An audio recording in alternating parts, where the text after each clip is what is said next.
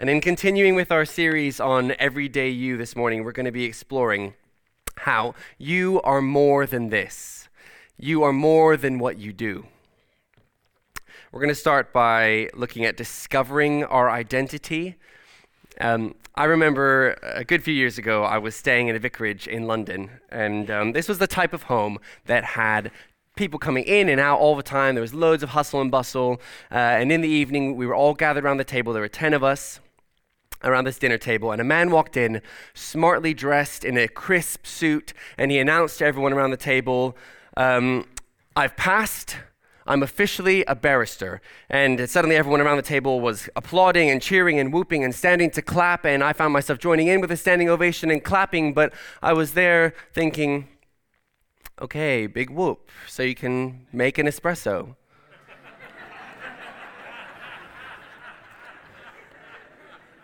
Turns out a barrister and a barista are two very different things. But a question for you. If others cannot see the value of your work, does that mean you are less important to society? That's an interesting question for me as well as a performer on the side. But we're going to look at that further, starting with our identity within our work, within our jobs. Humans love to categorize. I know I do. It's probably why there's such an uptake on the BuzzFeed quizzes like choose your pizza toppings to find out what your dream job should be. And it's fair to say that the current state of the developed world places people into social hierarchy according to their jobs and income. We all place value on one another's employment or lack thereof. When I worked for a summer at a fish and chip shop, I remember ducking down behind the counter to hide from people that I knew that were strolling past. Why did I do that? Why was I embarrassed? Our identity is so interlaced in our jobs, our relationships, education qualifications, our finances, or our achievements. We have to prove we are busy all the time, that we are achieving. And our favorite opening line when we meet someone, so, what do you do? What do you do for a living? The world we live in places value in achievements. That's what gives us worth. The Duchess of Sussex, Meghan Markle, who is essentially a real-life princess, in a recent interview talked about how hard she and her husband, Harry, were finding it, saying, it's not enough to just survive something, right? Like, that's not the point of life. You've got to thrive. You've got to feel happy. Here are two of the most well-known and privileged people in our world, according to our world. They are royalty. They should have it all. And yet, they are not happy and they are not thriving. Thankfully, we are called to live differently to the rest of the world. In Jesus, we can discover a revolutionary model of how to live. One where our identity isn't in who we are, but it's in whose we are. Jesus himself lived in complete assurance that God was his Father. God was Abba. You might have heard before that Abba is the equivalent to daddy, but Richard Coken writes in his book, Our Father, that the Aramaic translation of Abba is something more respectful than daddy, but more intimate than father, something like dad. We see Jesus live this understanding out from a really young age and all through his ministry when he is praying and when he is teaching. Just in John 17, Jesus prays to God using Abba 5 times. He gets it. He knows his identity. Looking back at the bit of the Bible that Jesus is teaching us how we should pray. The first 4 lines of the prayer are very similar to a pre-existing prayer called the Kaddish, which Jews of that time would have been familiar with. But instead of just starting with, hallowed be your name, Jesus starts with, our Father. Not my father. I don't know about you, but if I ever introduce people to my dad, I don't usually say, by the way, this is our dad. That'd be a bit weird, right? I say, this is my dad. But God isn't only Jesus' father. He's my father as well. And he's your father. He is our Father. Interesting that he chose Abba Father as well. Richard Coken goes on to say, in Jewish culture of Jesus' day, God was addressed with cumulative ascriptions of power and majesty. Jesus could have begun with our Creator, our Sovereign, or our Judge. And yet he begins with our Father. Abba, Dad. And as we do our best to walk in line with Jesus as our example, we can discover our identity in God as our Father. I didn't fully grasp this until I turned 18. I had heard it, I had discovered it, but I had not fully accepted it. And I had been living my life before that almost in a panic, like I had to keep doing more and more, rack up a list of good deeds, almost fight for my place in heaven. When it clicked for me that I didn't have to do any of that, although a sinner, God's grace was enough. I just had to choose to believe in Jesus. Oh, wow, how I wept. It wasn't about me or what I could or needed to do. It was about God, what my Abba Father had done. What a change in perspective. Our Father had paid the ultimate sacrifice through Jesus. That's what we're looking at today, sacrifice on Remembrance Day. Paid that ultimate sacrifice for me, for you. He loves me. He loves you. I am his son. You're his daughter. You're his son. We need reminding of that because sometimes our identity slips into worldly things and we lose our perspective. And it's one thing to hear it and to discover it, but we need to accept it and believe it and hold on to it. Look at this incredible God. Hallowed be your name. He is greatly revered and honored, and yet he calls us his children. You work what feels like a humdrum job, and yet God sees you. You are more than that. You are more than just what you do. Many Olympic athletes have to face the question of what to do after the medals. Their identity can be so wrapped up in the sport that their transition onto something else is guaranteed to be a very difficult and stressful experience. What about for you and your work? When our identity is rooted in the things of this world, what then happens when we experience failure? Or have relationship breakdown? Or get rejected or burn out? The foundations of our identity can crumble, and we then scramble to define ourselves by something else or by someone else, or we just grieve the loss of what we once had. A stable sense of identity cannot fully exist when we place our identity in external worldly things. The world is forever changing. Our surroundings, our situations are constantly changing. But in Hebrews 13, verse 8, it says that Jesus Christ is the same yesterday, today, and forever. God stays the same. And it's evident from the passage that Jesus is talking to a mixed group of religious people. The Jews present would have believed that you had to obey a system of laws in order to connect with God, and the Gentiles who, well, they were kind of treating God like a genie or a lucky charm. But Jesus is clarifying here that it's a relationship that God wants. That's where it starts. Our Father. It's personal. It's intimate. So Jesus is like, stop praying out on the streets in front of everyone like you're showing off. How can that be a two-way conversation if you just keep on babbling, as he says? God knows what we need before we ask. He has our best interest at heart. Have you ever seen those YouTube videos of little kids crying because their parents won't let them touch the stovetop while it's on? And it's laughable because the request is so ridiculous.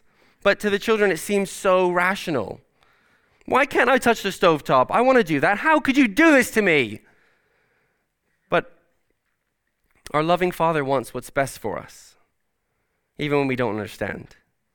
And the loving act here is giving us what we need instead of what we want. We see in the prayer, give us today our daily bread. As children, we can submit to God knowing that he will provide for our everyday needs. Matthew 7:9-11 says, "Which of you, if your son asks for bread, will give him a stone? Or if he asks for a fish, will give him a snake? If you then, though you are evil, know how to give good gifts to your children, how much more will your Father in heaven give good gifts to those who ask him?" So Jesus is inviting us to lean on God, trust God as our Father. He will provide. There is intimacy within that trust. Like I said, we need reminding of this. Paul repeatedly has to go to different churches later on in the New Testament to tell people to stop going back to the old ways, the ways of the law, the ways of the world. Jesus has changed all of that. I think it's important to address the fact that there are probably quite a few people here who are uncomfortable with the word Father, perhaps because of past experience or broken relationship. In the book Father Fiction, Donald Miller very vulnerably talks about growing up without a father and his resentment at the mention of actually needing a dad. But he says, "I had to admit I needed one. I had to tell God I wanted him to father me." He goes on to say, "Our fathers, as in our earthly fathers, aren't God. They can help us understand who God is and how good he is, but they can also do a lot of damage. God is God, regardless. And if we take the Bible as true, it's good to think he is fathering us perfectly." Some of you will know that I'm a freelance professional circus aerialist and aerial instructor on the side. Those are some pictures of me. From a young age, I had always answered the question, "What do you want to be when you grow up?" with, "I want to be in the circus." That was my answer. And as a young adult, there was a time when I shared that I was going to train in circus school, and someone said to my parents, right in front of me, not joking, "Well, when's he going to get a real job?" A real job. What does that mean? If our primary calling as Christians is to serve and love Jesus, then we can do that job in any form of employment or unemployment, whether in school or retired, regardless of money or status. Our primary calling is above the things of this world. John 1, verse 12 says, "Yet to all who did receive him, to those who believed in his name, he gave the right to become children of God." God doesn't look at us first and foremost and go, "Well done, she's a doctor." God looks and says, "Well done, she's my daughter, whom I love." God doesn't look at someone and go, "Well, should have studied harder on your GCSEs, shame you're not at Cambridge." God looks and says, "Well done, my son." Our Father God looks at me working in that fish and chip shop and says, "That's my son, whom I love." You have nothing to prove. You don't have to defend yourself, which I find myself doing many times, feeling like I have to prove that I do enough to be worthy of your time or your effort or your relationship. I don't have to. My identity is in Christ. I am a child of God first and foremost. And our Father isn't comparing us to anyone else. No one in this room is more of a child of God than anyone else. I really love this book by Charlie Mackesy. It's beautiful and it's full of such simple wisdom. And in it says this on one of the pages. "What is your best discovery?" asks the mole. "That I am enough as I am," said the boy. God doesn't compare us to others. God delights in us as his children. I was really struck by the events on Twitter a few weeks ago. The Bible teacher Beth Moore, who had been publicly mocked by prominent evangelical leaders, telling her as a woman to go home. This was her response on Twitter. "I did not surrender to a calling of man when I was 18 years old. I surrendered to a calling of God. It never occurred to me for a second to not fulfill it. I will follow Jesus and Jesus alone all the way home. and I will see his beautiful face and proclaim, 'Worthy is the Lamb.'" Her identity is in Jesus. She knows God's word. And the more we know about God, the more we know about these truths. We can base our identity on these biblical statements. Your kingdom come, your will be done. They are in line with God's heart, with God's character. And we can discover our identity as a child, but we also need to accept it as truth. So that's great. You might say, I've discovered that God is my father and I've accepted that I'm his child. That's me done? Well, not quite, because the third step in this is demonstrating your identity. The theologian Dietrich Bonhoeffer, who was executed a month before the surrender of Nazi Germany, said, "It is a mystery of God's reign over the world that this very cross, the sign of Christ's failure in the world, can in turn lead to historical success." According to the world standards, Jesus failed. He was killed. But we know that this was part of God's rescue plan. We understand that the role Jesus had through the resurrection in bringing us into relationship with God, our Father. But how does that make a difference in your everyday? For those around you? How are you playing your part in this historical success? The passage says, "Forgive us our debts as we also have forgiven our debtors. And then, for if you forgive other people when they sin against you, your heavenly Father will also forgive you." Practically, if we understand that God loves you despite what you do, and God loves you despite your failures, then I have to love you despite what you do. And I love you despite your failures. We can do that for one another. We can demonstrate that understanding through the way we encounter and love and forgive other people, not just on a Sunday, every day of the week. I'm going to invite Ali Beard to come up now, and we're going to hear a bit from her. Ali, would you come up?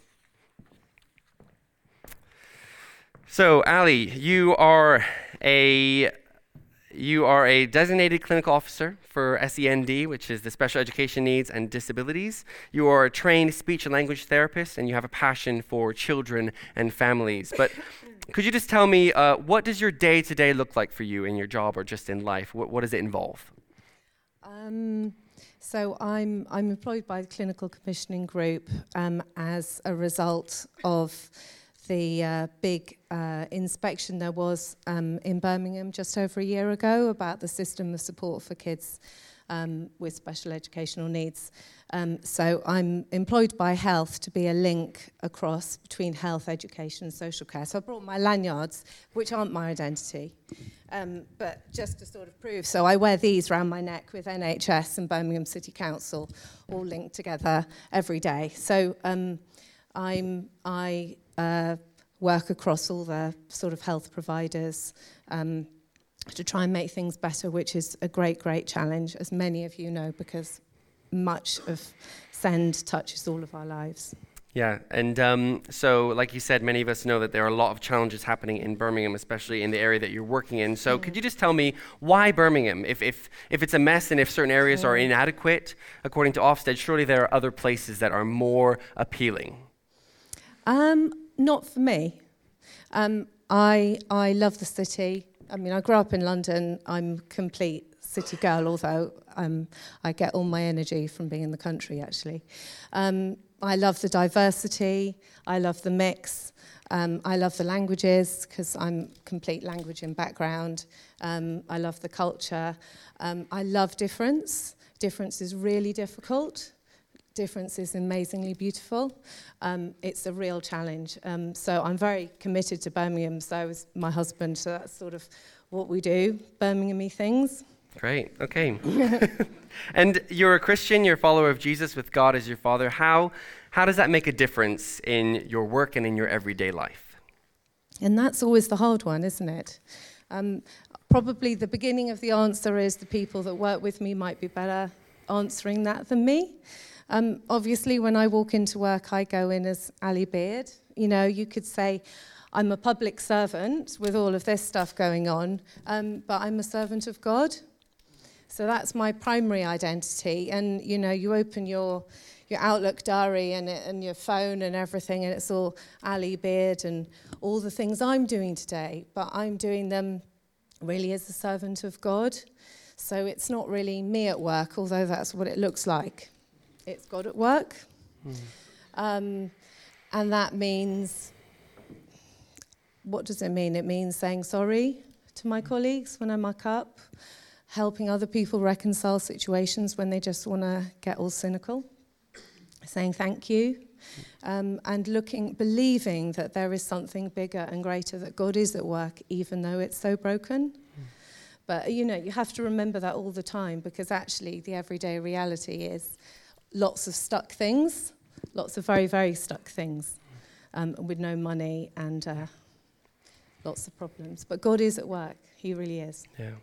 Well, thank you. So it seems like your understanding of your identity as a child of God comes first. Thank you for sharing all that. And the final thing is, what's your one prayer for your work? I want to pray for a miracle. I want to pray for a miracle of transformation in Birmingham. The families need it, everybody in every setting, in early years, in schools, they need it. The child population in Birmingham is on the increase massively in the next 5 years. We're still going to carry on being the youngest city with the most preschoolers, and they haven't even been born yet. So we need to pray for the kids of Birmingham that have been born that haven't even been born yet, and their families. So actually, a massive prayer, massive prayer. And God is at work. He is at work. And for stamina for the people in the system, that we don't all get overwhelmed with cynicism and lack of money. Let me pray for you now. Let's pray for Ali. Our Father, thank you for Ali's identity as your daughter, loved and cherished. Thank you for where you've placed her and how you will use her to demonstrate your love to others, in the same way that you have demonstrated your love for her. God, we pray for a miracle in this system. We know that you are the God of miracles, and we believe that you will move as we see change in this system, as we see more and more people who love and serve you work through this system, God, for redemption, for healing, for connection. God, would you build Ali and her team up? Keep them strong, keep them faithful.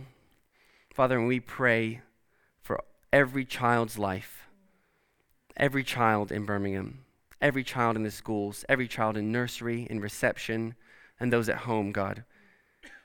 They are your children. And as we were led by the children this morning through communion, God, would we be led by the children of this city? Would they grow up to be strong and integral people, and would they know your love more and more every day? In your name we pray. Amen. Thanks, Ali. Let's give her a round of applause.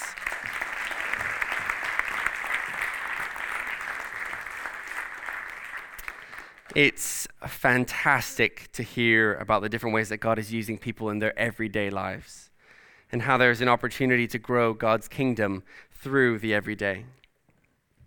I met someone last week, and sure enough, the second question I asked them was, "So what do you do?" So I stopped myself, and I said, "Sorry, don't answer that. New question, what makes you smile?" Bit random, but I learned something about that person that was deeper than just how they earned a living. Something to think about in our conversations with one another in our everyday.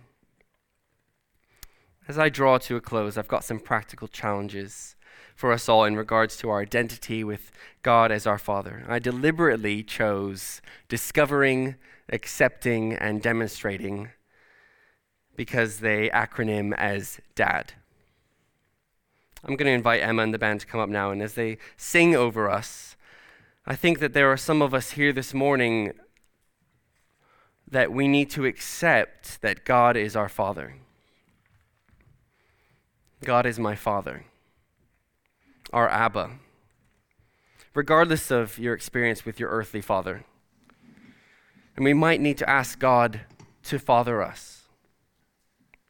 He is a perfect dad, and he loves us. And for others here, I love what Ali said about like looking for God at work, not me at work.